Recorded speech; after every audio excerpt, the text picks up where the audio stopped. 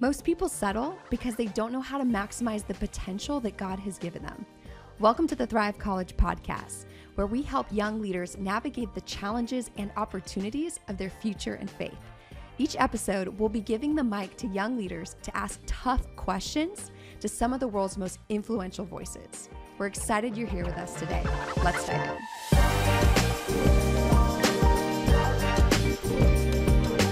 Welcome to the Thrive College podcast. I'm Dina Davidson, Discipleship Director of Thrive College and host of the podcast. Today in the studio, joining us virtually, we have the one and only Nathan Finochio. Give it up. Woo! Oh, guys, that was not very amped. Should I try it again? Yeah. Give it up for Nathan Finochio.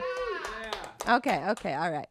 And then also, before we kick off, Nathan, just want to welcome you to the podcast. So Julian and Macy, go ahead and introduce yourself, and then we'll do some rapid fire questions for Nathan. Hey, I'm Julian. I'm a Thrive College student, and I intern under the production branch. Hopefully one day my goal is to be the production manager for a church somewhere. Cool. Yeah. Love it. And I'm Macy. I'm also a Thrive College student. I currently work in the special needs ministry, intern in the special needs ministry. And I hope to stay in ministry and one day just become a good communicator. Yeah. Cool. Love it. Okay, so some rapid fire questions. Where were you born? Where do you live now? Hopefully Franklin, Tennessee, which is where you are right now. But if not, it's okay. And what is one thing about your youth that you wish more people knew? Okay, so I was born in Canada, just outside of Toronto in Ontario, the province of Ontario. And I live now in, Franklin, Tennessee, just outside of Nashville. And one thing that I wish people knew about my childhood, was that I went to a very strict Christian school with about 50 kids in it. Oh, wow. And it was hell on earth. But I'm very thankful for my Christian education. Man, you've got some roots with Lewis, who said that his days at his Catholic boarding school, some of the darkest days of his life. Oh yeah. Yeah. So there you go. Yeah, and surprised by hope. Yeah. Surprised by joy. Yeah. Love it. Yes. Mm-hmm. Very good. So with that interesting factoids about Nathan, let's go ahead and kick it off with our first question. Julian. So my question was, can we truly know who God is? So how do I worship somebody and connect to somebody and know somebody who is outside of time, space, and matter, right? Right. Because I can't go to where he lives. I only really exist. I mean, there's an eternal part of me, right? That is spirit.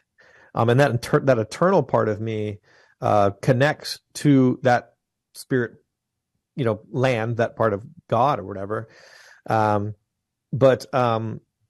we have these spiritual experiences, and we know that, right, the undeniable always trumps the unexplainable, and we get these impressions spiritually, and we're like, man, I felt God, and that's not God in time, space, or matter. It's like us, I guess, in time, though, connecting to spirit. But how do I verify that? And how do I know that that I actually know God, and I'm actually connecting to him? And so, in order for me to know God, God has to invade the time-space continuum, and he has to make himself known, Right. because I can't go into his space. He has to come into my space. Yeah. And that's the story of Scripture. The story of Scripture is this God who is spirit, who invades the time-space continuum and shows up, and he's like, hi, it's me. And so he reveals himself to Abraham. Of course, he revealed himself to Adam and Eve, who knew him, and reveals himself throughout the Genesis story to various people, but really to Abraham. And that's the biblical story. The biblical story is this God who invades time-space continuum. I mean, ultimately, in the incarnation in Jesus Christ, right? God literally becomes, the second person of the Trinity. Jesus takes on flesh, and becomes human, incarnate. So it's a mystery, and he dwells among us. So So how can I truly know God? The only way I can truly know God is if God, number one, initiates and he invades the time-space continuum. Um, and if God first reveals himself. I can't know. I'm married to Jasmine. Check it out. Smallest handcuffs in the world. How many years? 9 years. Oh, And I can't know Jazzy unless Jazzy reveals herself to me. Like, I can make all kinds of guesstimates about who she is and what she likes and what she doesn't like and what she is like. But those would just be projections, right? Our culture is full of people with projections, like, oh, God's like this, and God's like, oh, I could never worship a God that's like that. It's like, okay, like do you not see that that's a fabrication of your mind, and in some ways you're just worshiping yourself, a God of your own making. Mm-hmm. But yeah, I mean, I have to ask questions of Jazz, and I can't know Jazzy. I can know Jazzy truly. I'm never going to know her exhaustively. Like, I'm never going to know God exhaustively, as in everything to know that there is about God. Dude, yeah. Even in eternity, when we look up at him, I'm probably going to be as baffled as ever. Yeah. Right? He has no beginning, he has no end. Like, what am I going to do with that? And that's probably going to be cause, for the praise of his glory forever. Right? They're just going to, every day, just looking at me like, who are you? That's insane. And you just worship, right? Yeah. I'm never going to know God exhaustively. So good. But I can know him truly. I can know God, as Wayne Grudem says, accurately. I like Wayne Grudem. I don't care who does it. Who doesn't, and why don't they? I don't know, because he's a complementarian. All of the progressives hate it. But all that to say, I like that. I can know God accurately, and so that's what the scriptures are. The scriptures are God revealing himself, coming into the time-space continuum and saying, this is who I am. Because anything else is just projection. It's just me guesstimating about who God is. And we can't do that. Is my mic cutting in or out? Is it just me? Can you guys hear that? No, yeah, you sound great to us. Okay, I think it was just it was my headphones. Yeah, whatever. We just bought them, and they're from China. I don't know. That's ridiculous. So so that's kind of my thesis. My thesis is that I can't even know my wife truly unless she reveals herself. Right. I can't, so how much God? Like, God's a person, right. And as a person, he has preferences, and he doesn't want to be misunderstood. He doesn't want to be projected upon. My wife hates it when I say things about her that are not true. Like, it's her biggest pet peeve. If how do you not know me? How do you not know that I hate that type of food? Why would you order that? Why would you order barbecue? I don't like barbecue. Every now and then I'll have some barbecue, and I don't mind it, but I don't want to eat barbecue every single night like you, Nathan. Nathan, you'll eat barbecue every single night, but I don't want to eat barbecue every night. Like, that's true about my wife. Right. She likes barbecue, but she doesn't want to eat it every single night. Mm-hmm. I, on the other hand, I want to eat it every single night. Okay. And so that's true. If I said something that's untrue, like either she hates barbecue, not true, or that she wants to eat it every night, not true, yeah. Right? She's going to be like, who are you? How do you not know me? Right. Right. Or if I start saying that, like, my wife loves artsy movies. She likes all kinds of movies, to be quite honest. But she doesn't necessarily prefer, straight to Netflix, Nicolas Cage explosions, that's my kind of movie. I just like to watch everything that's exploding, war, all that stuff, right? I just want to watch one genre, whereas my wife loves everything. If I started to tell people my wife only watches war movies, it's all she watches, it's all she cares about. Right. She hates anime, she hates, whatever. That'll be inaccurate, right? Mm-hmm. And that'll be projection. And that's what we have in the world, is we have a lot of people who just project. That's why we have so many religions. It's just projection, and it's not the God of the universe who has invaded the time-space continuum and revealed himself. And so that's what Christianity is. Christianity is going, God has revealed himself, and I'm going to worship him as he has revealed himself. And I'm not going to be some projecting loser who just makes stuff up about him, right, to satisfy, to what end, right?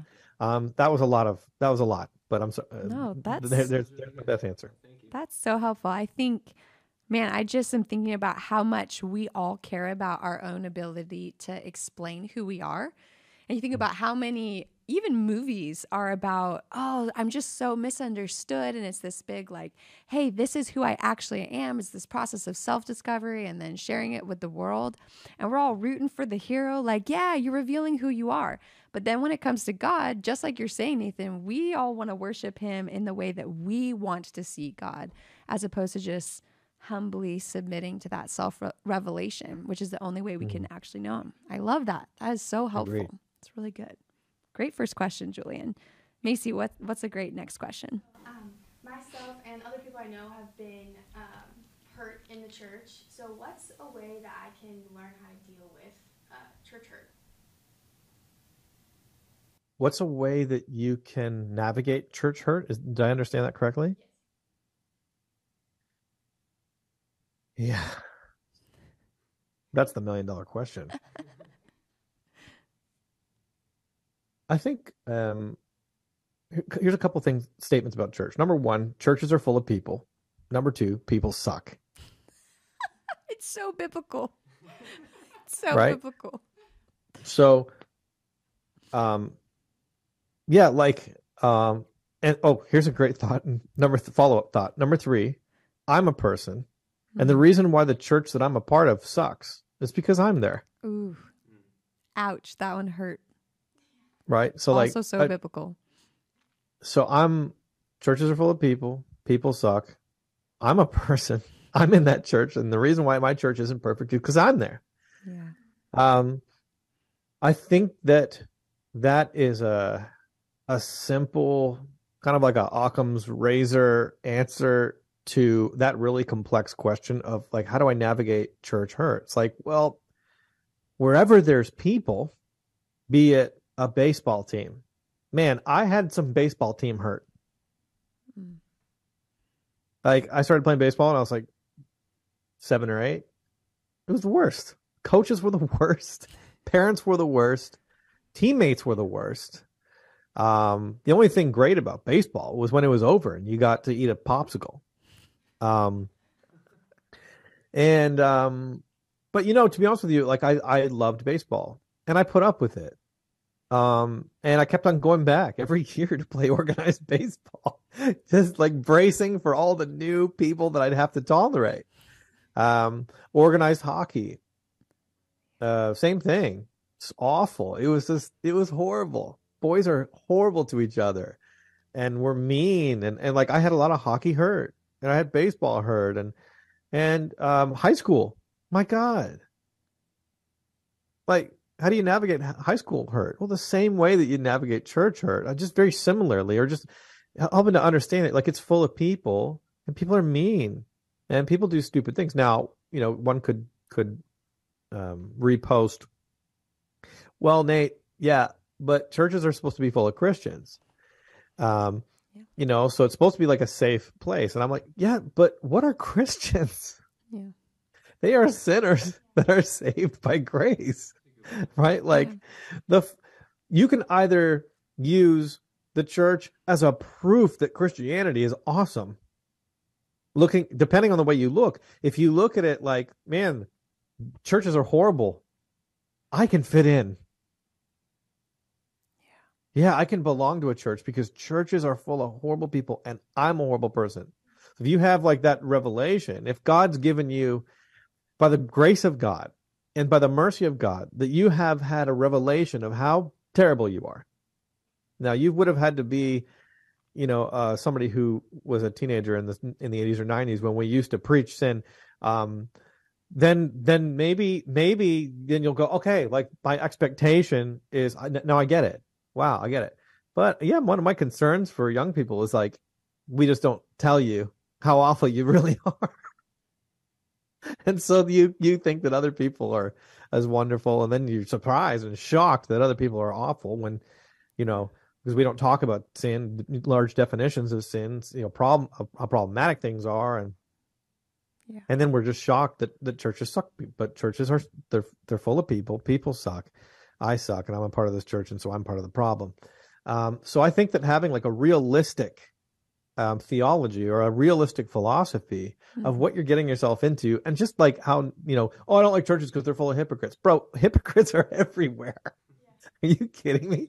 Anywhere you go, people are going to be hypocritical. Like, what are the? I'm just against organized religion. Are you against organization in general? Is just you just So I think now let's talk about something that happens. Let's be a bit more precise. That was kind of like a 40,000 foot level. I think that will help, and I think that should like set some people free. Just like and with that you can sort of temper and hedge your bets. So it's like, hold on to your purse when you go to church. Like, don't overshare. Like, because if you know that churches are full of people that are horrible, then just watch your kids. Like, so, you'll be a bit more diligent because there's sinners in there. There's people that have problems that they'll steal from you and they'll lie to you. And, that's why they're there. So that there's that. But then let's talk about the higher holding clergy and people in leadership, and people who call themselves pastors or are called pastors, or people that are ordained, people that are in ministry, and holding them to a higher standard. Yeah. So, for example, it's one thing to get hurt by a guy in this pew that's next to you because, your friends are mean at youth group or whatever. It's another thing when there's abuse coming from authority. And how do we deal with that? That kind of church hurt. Right. That's the hardest. That's the hardest. And oftentimes, your options are depending on it. It's hard to speak because every situation is totally unique. It's like trying to talk about divorce and remarriage. It's like every single divorce is totally unique. Right. There's big general principles in the Bible that we could talk about church hurt, like forgive. There's, man, if I was in a church and the pastor was abusing people or was, I would hope that the eldership would hold them accountable. If the eldership didn't, I'd leave. Go find a healthy church. The truth is that most churches are great churches. Most pastors are great pastors. It takes one or two like videos of like an airplane crashing where everybody all is like scared of flying. But nobody talks about like the millions of flights that take off and land every single day. And I think that is your average church in America and throughout the world. Is these are people who love Jesus, don't want to hurt people. And you have a lot of faithful pastors. But yes, there are exceptions out there. And so how do you navigate church hurt individually is, I think you find somebody that you trust, a parent, a pastor, maybe a therapist, and you work through that stuff. You find a place that is trustworthy, a good place where there's good pastors. So the fix for a bad church experience is a good church experience. Mm-hmm. And the fix for a bad baseball experience is a great baseball experience. Like the fix for a bad basketball team is a good basketball team, or a bad school, a good school. We don't write these organizations off or these things that we love off because we have bad experiences. And my concern would be to people who have been hurt in churches is think of, the church is good for you. It's good for you. And that's why you were attending and you had these high hopes. And I'm sorry that you were hurt. And I'm sorry that there's bad people out there. And I'm sorry that there's pastors who lie and hurt people and and abuse people. And there's some really horrible, I've heard so many, I wouldn't say so many, but many horrible stories about abuses. But I would just say, the healing is not to just write the church off or to write hockey off or to write baseball off or whatever the thing is, but find a really great healthy expression and look for health. Maybe some of the things that we've chalked up to be healthy aren't healthy. Maybe we put priorities on things like, I need to find a church that's safe, and a safe church uses lasers on Sunday mornings. And I like lasers. And I've been a part of church with lasers my whole life. I'm not saying, but I'm just saying that shouldn't be the reason why you go. Like, I just like that pastor's sexy. I like how his muscles, it's like, maybe that's not the best reason to go to that church. Like, find out, does he love God? Is there an eldership? Are they a part of a denomination that there's oversight and there's accountability? And you know what I mean? Like, just maybe do some due diligence and So those are some of my thoughts. But big thought is don't abandon it, or leave it because of that experience in like as in writing it off in totality. Find a healthy expression. There are great experiences out there that will help bring healing to your bad experience. That's really good. It's good. So good. I can just imagine there is this tension for all of us listening of like, yeah, that's true. And that's really hard. And I think just Jesus is in that hard journey with you. And so if you're walking through church hurt, as Nathan acknowledged, some of you, some really, really dramatic, abusive situations that would just break our hearts if we were to sit down and listen. I just encourage you to find that safe person, like Nathan said, and to process it with them, knowing that ultimately Jesus is the only one that can heal that pain. But Very true. usually the way Jesus works is he actually, just like Nathan said, he heals through community. He heals through his people. So there's a healing that he will do just between you and him. And then there's a healing that comes in processing the story with safe individuals. And so don't give up on finding those safe individuals within the body of Christ. That's good. Excellent. So we always have one final question that we love to ask on the podcast. But before I ask it, is there any place we should go to find you? Obviously, Theos you. But if we want to follow you and learn more from your teachings, where can we find you? Buyer beware. I am on Instagram. Okay. It gets a little hectic.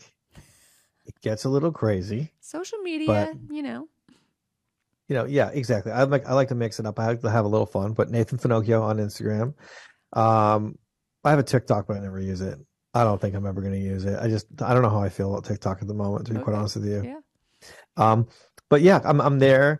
And then Theos U at Theos University on Instagram. We post quite a lot of kind of things that we're up to, things that we're doing. Those would probably be some good places. And then if you're a reader, I've written a couple books, Hearing God and Killer Church. Those are both on Amazon. Love it. Perfect. Okay, final question. The one that we ask at the end of every single episode. He's getting ready. Give it to He's me. like, oh yeah. Give all it to right. me. It's good. Good you did your little stretch. If you could say one thing to a young Christian leader, what would it be?